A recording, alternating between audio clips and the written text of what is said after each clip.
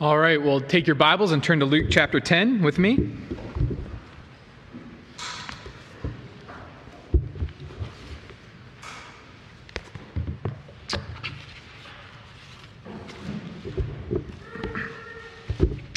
Well, we're very interested in qualifications, aren't we? So if you're applying for a job, your prospective employer will want to see your qualifications. Are you competent in Excel? Do you have experience in plumbing?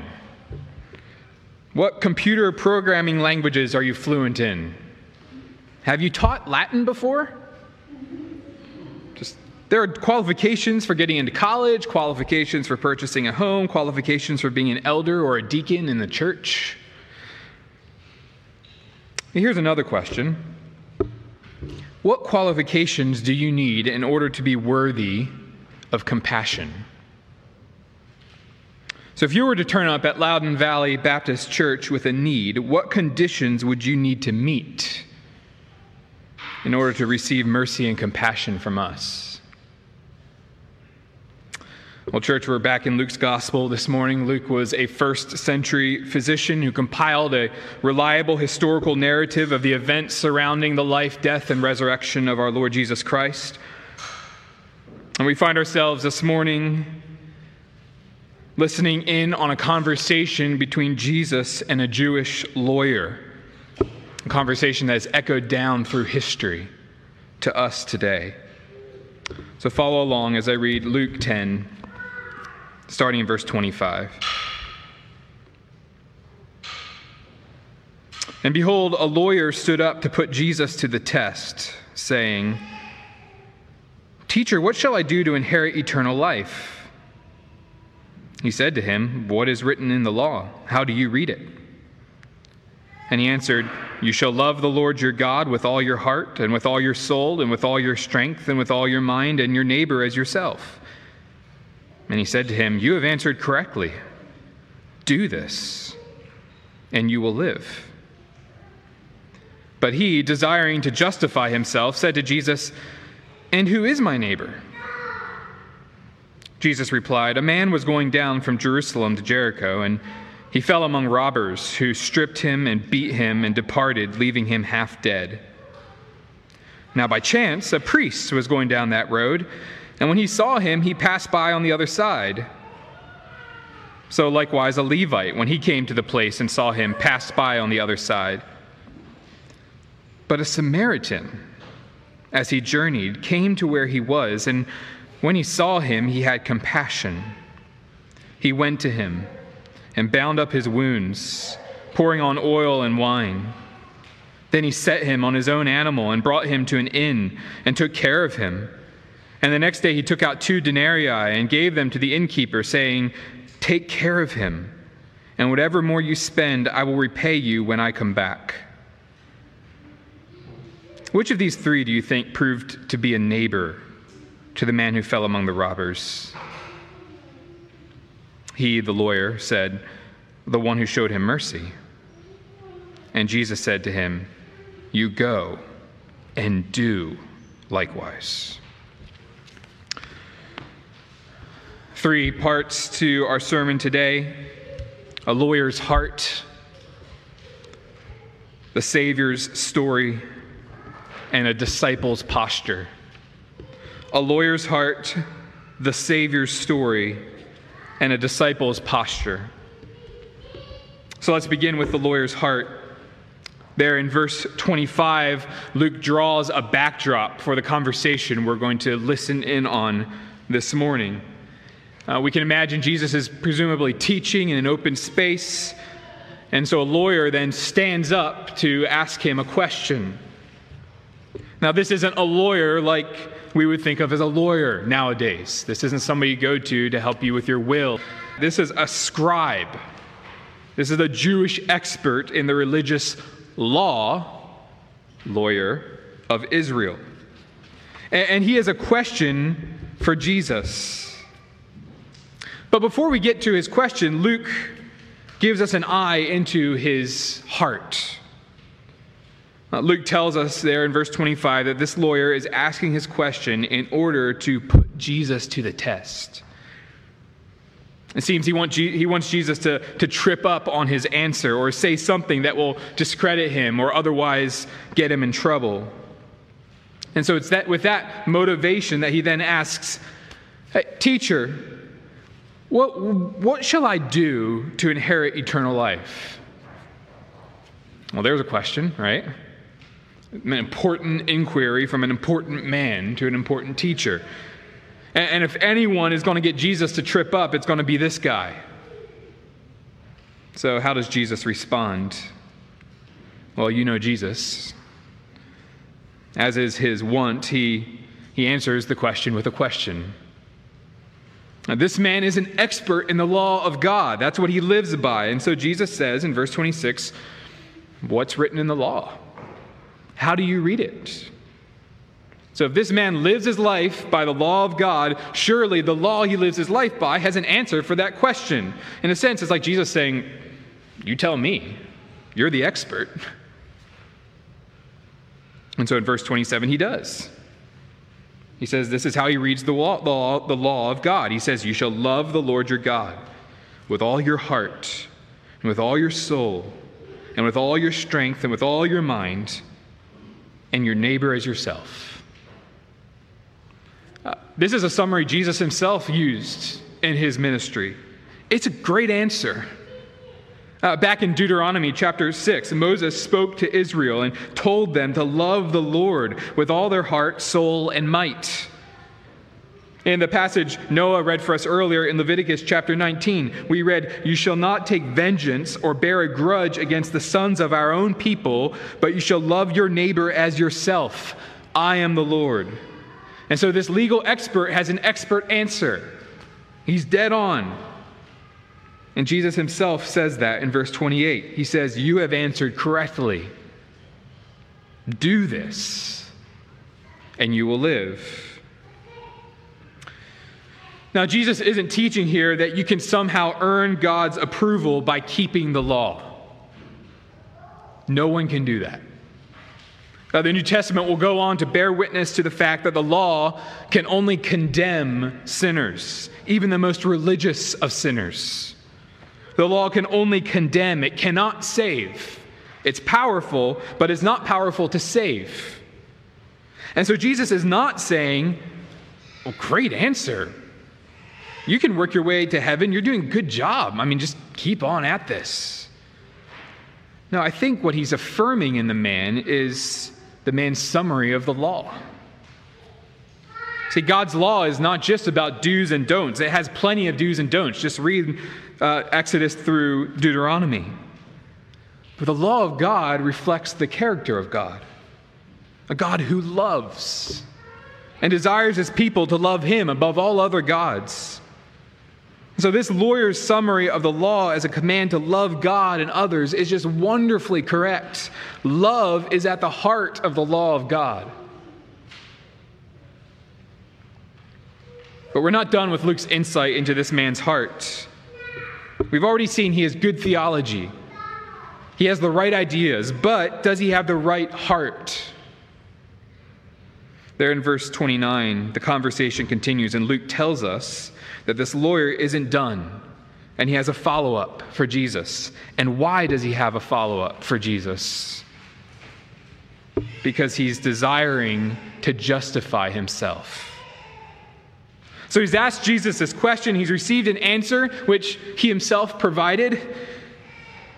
But he's not satisfied. Jesus says, love God, love neighbor, and then what does he say? Do this, and you will live. It seems simple enough, but this lawyer is following up by asking, okay, I know all this. I know I should do all this, but to what extent do I need to do all this? He's looking for some parameters. At his heart level, it seems he's trying to fit Jesus' command into something manageable, something achievable, something perhaps even minimal. And his question then makes all this too clear. And who is my neighbor, Jesus? Jesus, I get it. You and I both know this. We both know God calls us in his law to love him and to love others. But how much? To what extent? What qualifications does it take to be my neighbor and to merit my love?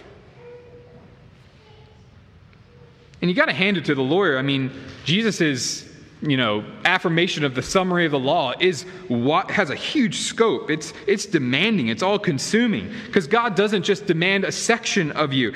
By referencing the heart and the soul and the strength and the mind, and then saying all of those things, God is saying, I want all of you. Serve me and love me with all you are. Love me. Love those made in my image. Love your neighbor. That's so consuming. That's so all-consuming. I mean, certainly there are limits, right? It's time for this lawyer to do what lawyers do, to find loopholes in the commandment of God. It would make sense, perhaps, for him to think, well, this is limited to my Jewish brothers and sisters, right? They deserve my mercy. But who else is my neighbor? See, this lawyer has the right doctrine, but his heart is self-justifying, and therefore he's far from God. He wants technical compliance to the law. God wants his heart.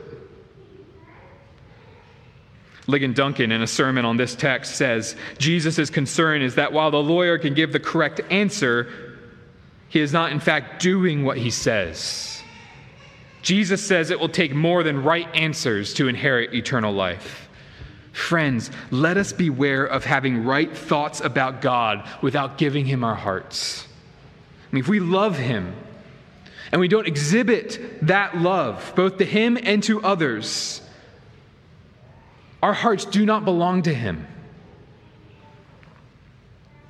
J.C. Ryle has said, clear knowledge of the head, when accompanied by determined impenitence of the heart, is a most dangerous state of soul. Friend, do you know theology really well? Can you debate it up with the best of them? Are you an avid blog reader? Do you keep up with the latest tweets on the heresies and threats confronting the church? Those are not bad things.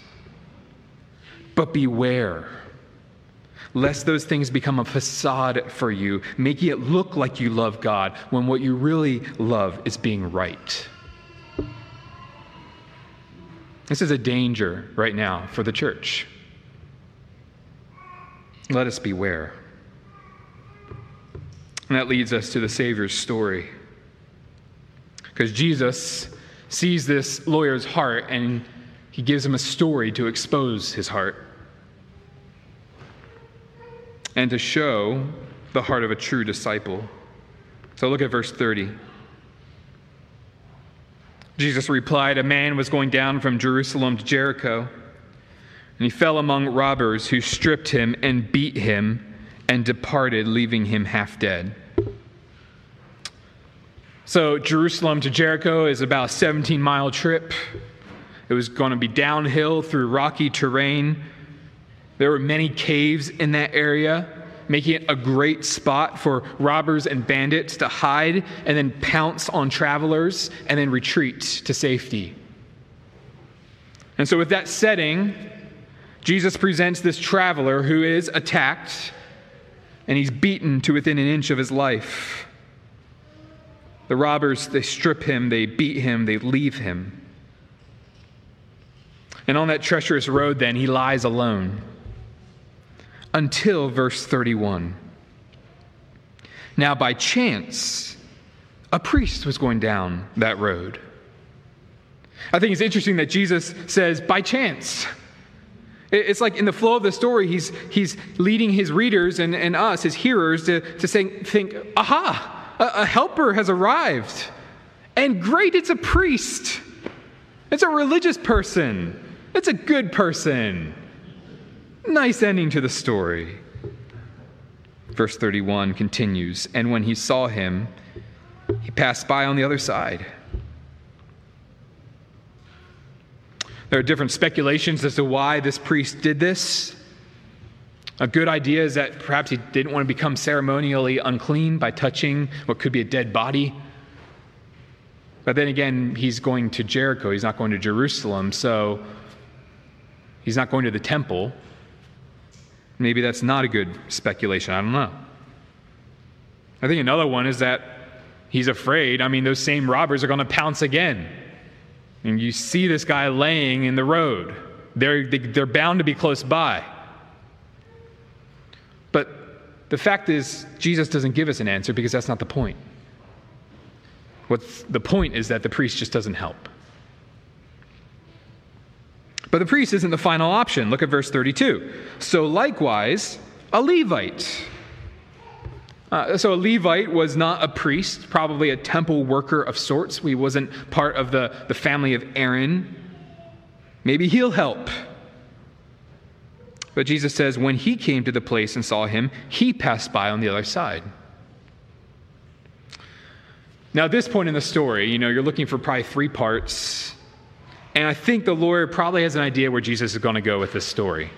Yeah. The next person is just going to be a regular Israelite, right? And he's not going to be a priest. And yeah, Jesus will get his jab in on religious authorities. It'll be clear. The priest doesn't help. The semi-priest doesn't help. Oh, just a lowly Israelite. The lowly Israelite helps.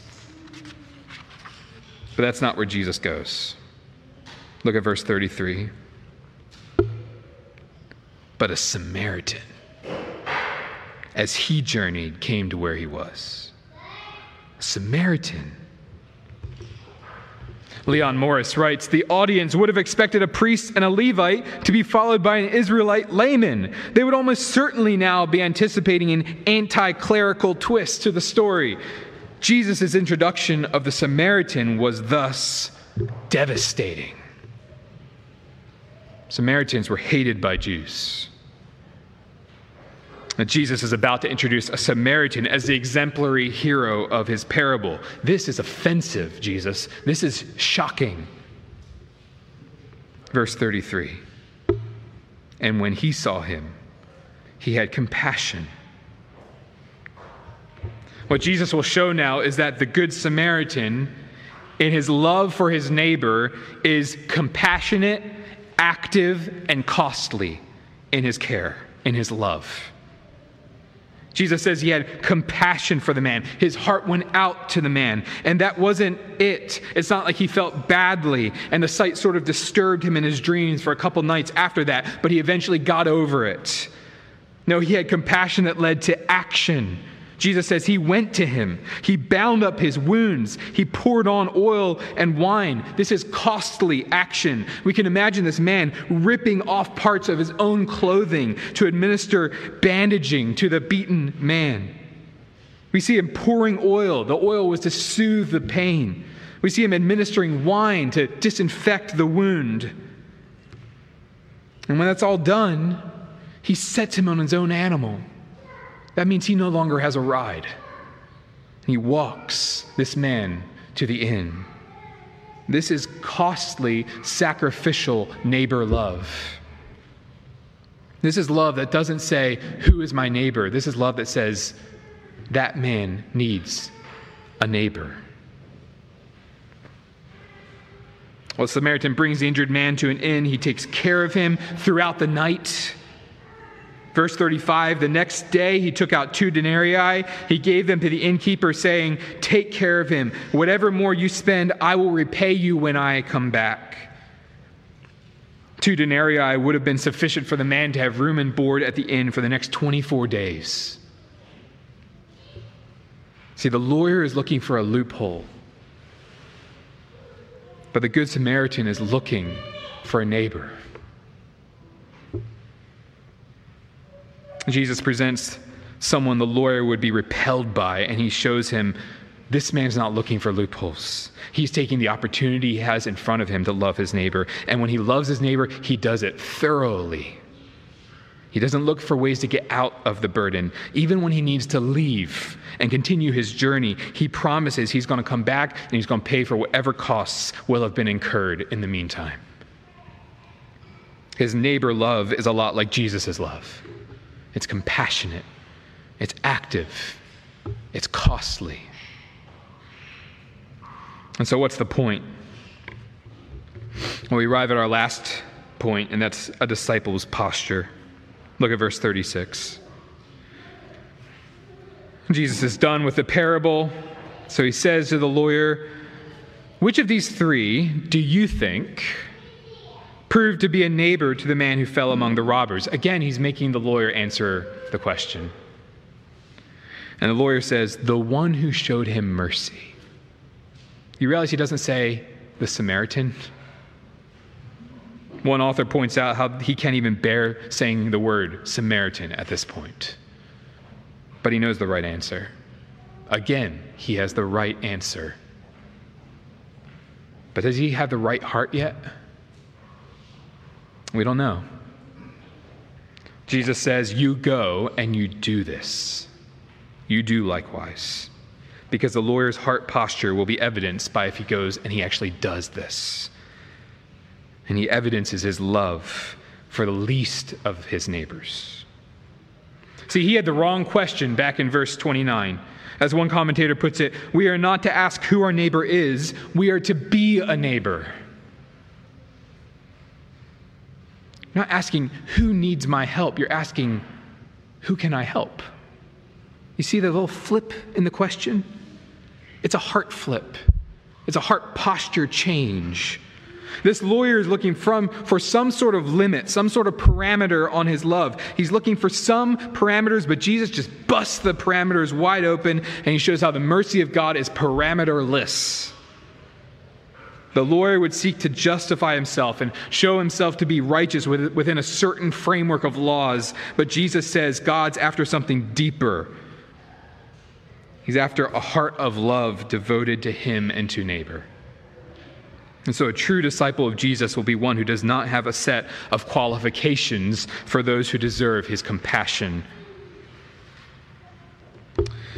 Now, perhaps at this point you feel kind of a little burdened by all this. I mean, I think we've all turned blind eyes to those who had need right in front of us. Maybe our rationale was more valid than not, but it was rationale. Perhaps helping was just going to take too much of our energy at that time, too much of our time. We need to cancel things. Maybe it was just a sticky situation. There were strings attached. It was best not to be involved at all. And certainly, don't hear me wrong, compassion does not mean doing whatever anyone in need asks you to do for them. Compassion does not equal total compliance to any request. But it is compassion nonetheless. And this kind of heart, this heart of compassion, is not optional for a Christian. And yet we can see our hearts so often caught up in this self-justification and trying to find the minimal obedience we need to show we're solid Christians. The lawyer in this passage doesn't have the right heart posture, yes, but do we? Well, Christian, remember that Jesus has not come in Luke's gospel merely to tell people you should be more loving. No, Jesus has come to show the ultimate love himself and to lay down his life and bear in his wounds the judgment of God against the sin of his people. So friend, if you're here and you're not a Christian, you will forever misunderstand Jesus and you will forever misunderstand his teaching if you simply see him as teaching more morality, good way of living, even compassion. No, Jesus came to back up his words with action. He came to live a perfect life and then die the death sinners like you and me deserve. Jesus died on the cross under the judgment of God, so you and I, if we'll turn in repentance and trust in him, will never be judged by God. And so friends, see in Jesus the utmost compassion. Find new life in him. If you have questions about that, we'd love to talk to you about that. But Christian brothers and sisters, when we think about being compassionate, we need to start with this love, the love we've been shown by God in Christ. See, each one of us had no qualifications whatsoever to present to God, no credentials to show him we're worthy of your love. All we could show him was a record of sin and need. And he took care of both. It's that love that drives us then to be disciples of Christ who have a heart posture like the Good Samaritan. See, if we read this parable and leave today thinking, I'm guilty of this, and I'm glad Jesus loved me when I was unlovable. All right, lunch. And we never actually think about putting this into practice with our neighbors. Do we really know the love of God at all for us? Aren't we just being like that lawyer who can say all the right stuff and leave with his heart unchanged? See, the gospel is all the grace of God. We do nothing. But the gospel gives us new life in which we do lots of things. And we love God and we love neighbor. We do nothing to gain salvation. But as those who are saved and given new life, we do lots of things. So if this neighbor love is not the posture of our hearts as Christians, I wonder if we've ever really experienced the love of God for us. So Christian, I want to assure you and put on the salve of the gospel to wearied hearts. But I don't want to deprive this passage of its punch. Jesus is looking at his followers. He's looking at you and me, Christian, and he's calling us to a neighbor love that is not contingent or minimal or limited. He's calling us to radical compassion. His words to us are, you go and do likewise. That's what he's saying to us. The love we've experienced must be played out in the love others experience from us. So consider the question then that we started out with.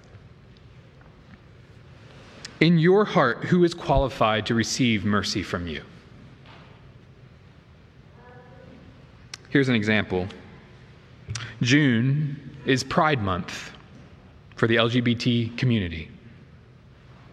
The LGBT lifestyle we understand from God's scripture is contrary to his design. It's damaging to those made in his image, and ultimately will bring condemnation. We do not apologize for holding those convictions. We hold them in love. But at the same time, that conviction about this lifestyle must not instill in us pride or anger or disgust towards our LGBT friends. Instead, if the truth Jesus is teaching here, and if the truth of the gospel that we've been treated with such compassion in our sin and our need, if that really works itself down deep into our hearts and we remember the love of God towards us, our hearts should be burdened for these friends. Burdened with compassion for them. And we should pursue them and show neighbor love to them without hesitation as they engage us in our workplaces, our neighborhoods, our schools, as they increasingly do. Remember, compassion does not equal affirmation. But I think often the Christian church has conflated those two things so that there are really only two options for faithful Christians: total affirmation or total condemnation. But what if there's another way? What if we're compassionate? What if we're compassionate messengers of the truth? What if we take steps towards our needy friends and not back away? What if we love like Jesus? That's just one example. But as individual Christians and as a church, this question of neighbor love must be one we consider and pray over continually. I wonder what you would think if we kind of had a community group right here and we went around a circle. I wonder what would be your best guess as to who might feel most unloved or unwelcomed should they visit our church. I'm not saying we would just actively say, go away, but somebody who would feel like, I don't feel like I'm welcome here. If we identify possible categories of people who would feel that way, what can we do to run towards them, not away? I mean, if God had run away from us, where would we be? There's a lot we could apply from this passage, but in general, Christian, consider this week who it is around you who is not like you, who just really doesn't expect any sort of mercy from you.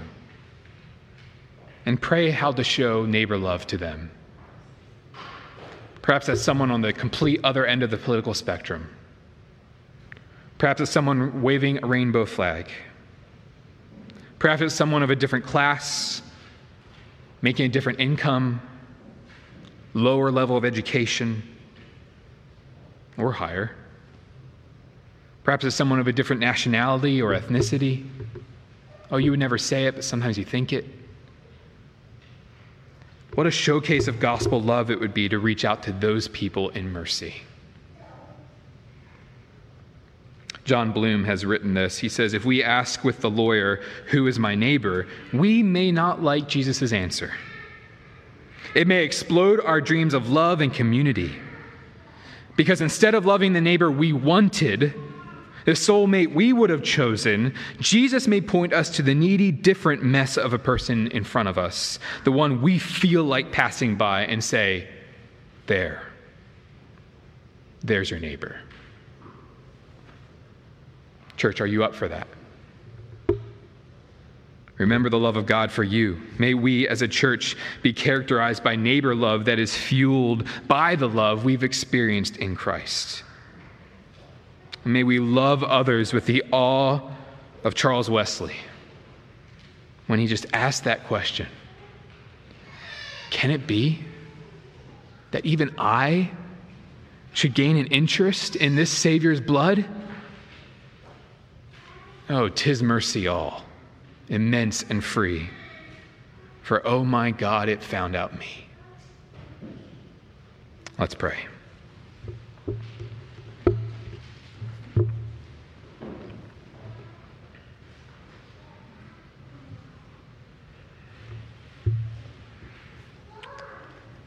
Lord, you have shown us flabbergasting mercy.